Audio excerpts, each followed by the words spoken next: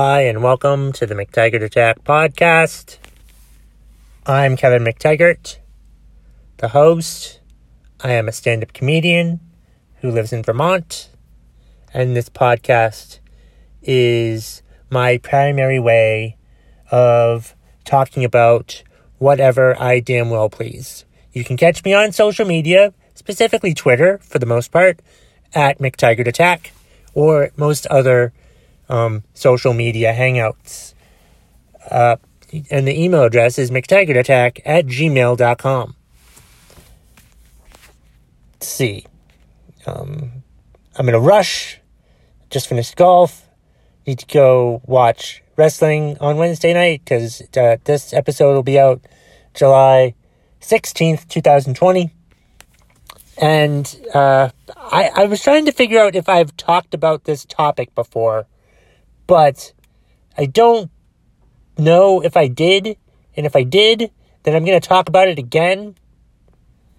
Because I want to say I talked about something about authenticity before and being more authentic. But I can't remember if I did. And I was trying to find the episode if I did or not. And I can't fucking figure it out. And it's real fucking frustrating that I can't figure it out right now. Just really fucking frustrating. So fucking frustrating. You have no idea how frustrating it is. This drink break is brought to you by Barq's Root Beer. Because like I said, I just finished golfing a little while ago.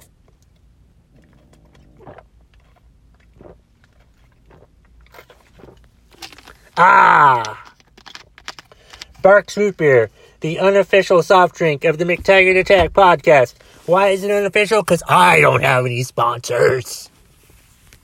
Sponsor my podcast. If you want to sponsor my podcast, I will talk about whatever you want. I will do anything for money. Yeah, I said it. I know. I would. Yeah, that's right. I would do anything for money. I'm trying to be authentic. I'm trying to let you know that I would do anything for money. I'm trying to tell you how I feel without caring about what you think about how I feel. Because that's the point I'm trying to make with this authenticity thing. Like, what was it? I saw I thought about this thought, and I typed it down the other day in notes, and I thought it was a good thought, and it was basically, being authentic is being able to speak your mind. I wrote that completely wrong. Being authentic is being unafraid to speak your mind, is what I actually meant to write, but what I actually wrote was unattainable. Why did I write that? That makes no fucking sense. Yeah, what I meant to say was being authentic is being able to speak your mind. Right. Yeah, that's what it is. That's what being authentic is. Just be yourself. Be yourself. Speak your mind. Because that's a problem I have. Is like, I have a problem not letting people know how I feel about things. I have a problem saying stuff that isn't necessarily how I truly feel. You know? I feel like sometimes I say things that I know isn't exactly how I feel. It's the edited version. It's the, I don't want to say this because I might hurt somebody's feelings or I might make them mad with what I'm about to say. And I have to stop being that way. I know I've talked about something like this before on my podcast. Let me know if I did by emailing me, mctaggartattack@gmail.com. But it's just, I feel like I'm better at it.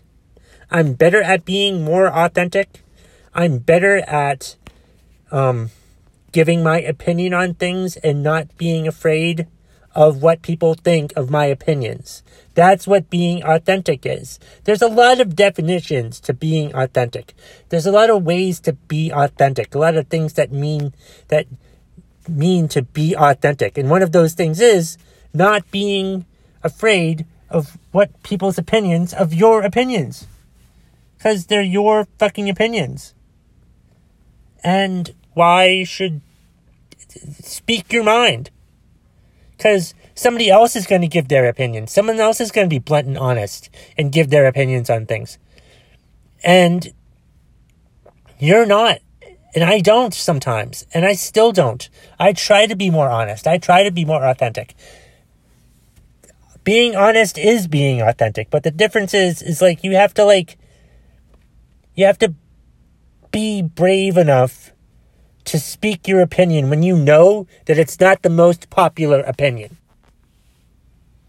Like, I have to give my opinion on things and not be afraid of the backlash that I may or may not receive. Because most of the time, I'm afraid of the backlash that I'll receive, but then I don't receive any backlash. I'm afraid to tell people things because I'm afraid of what they're going to think. But I've realized that they don't give a shit what I think. The versions of these people in my head are being negative about these ideas. But once I tell these people in real life, they're like, oh, okay, that's cool.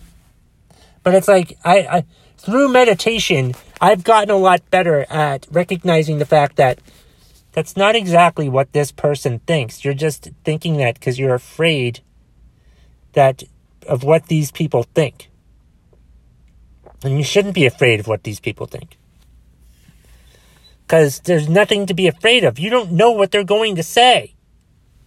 I don't know what anyone's going to say. I can imagine, I can think about what they might possibly say, but I don't know what they're going to say until they actually say it. And that's a big problem I have. But I've gotten better at it.